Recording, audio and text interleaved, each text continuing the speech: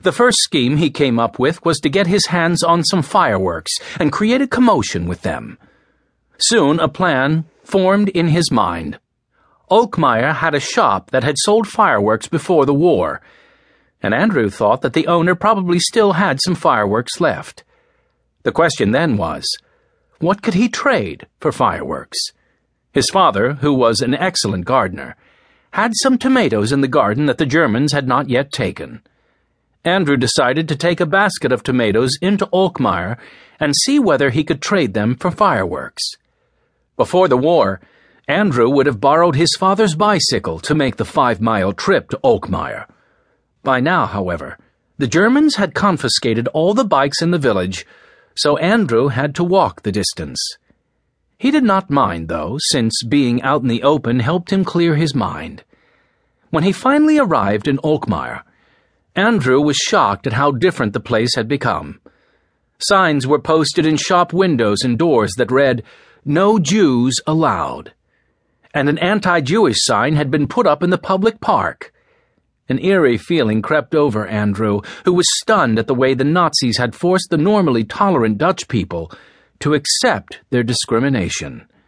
It made him all the more determined to do what he could to help get the Germans and their hate-filled agenda out of Holland.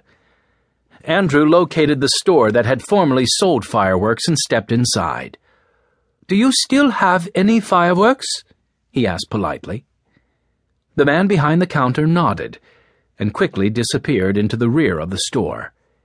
He re-emerged a few moments later.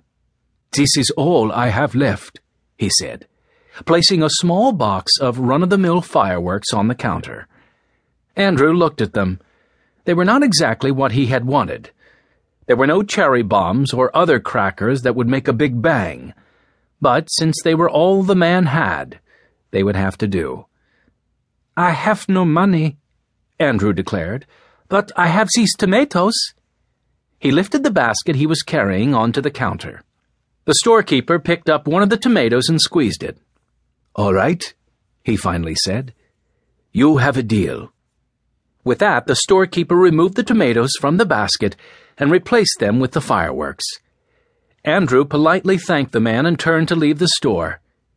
"Here," he heard the storekeeper say, and he turned back to look at him. In his hand, the storekeeper held a cherry bomb. "It's the only one I have. Please take it." "Thank you. Thank you very much," Andrew said as he reached out and took the cherry bomb, a broad smile spreading across his face as he did so. "Now, run along home," the storekeeper said. "You don't want to be out after curfew." Andrew hurried out of the store and set out for St. Pancras. Along the way, he picked some flowers and laid them over the fireworks in the basket to disguise them.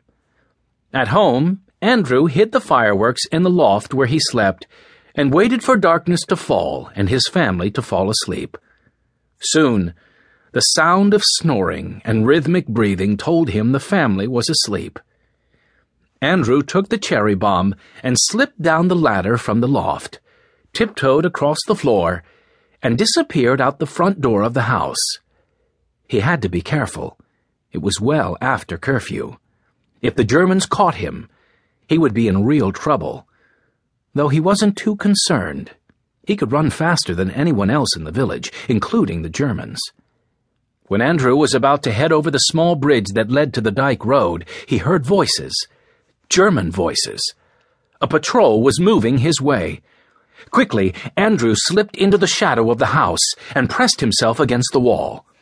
One of the German soldiers shined his flashlight at the house, but the light did not illuminate the shadowy corner of the wall Andrew was standing against.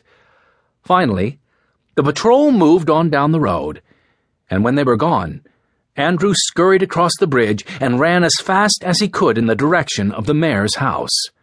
When he reached the mayor's house, Andrew positioned himself in the shadows and pulled out the cherry bomb. To increase the adventure of the moment, Andrew decided to wait until the patrol returned from the other end of the village. He did not have to wait long before he heard the crackle of the soldiers' boots on the road. He waited as the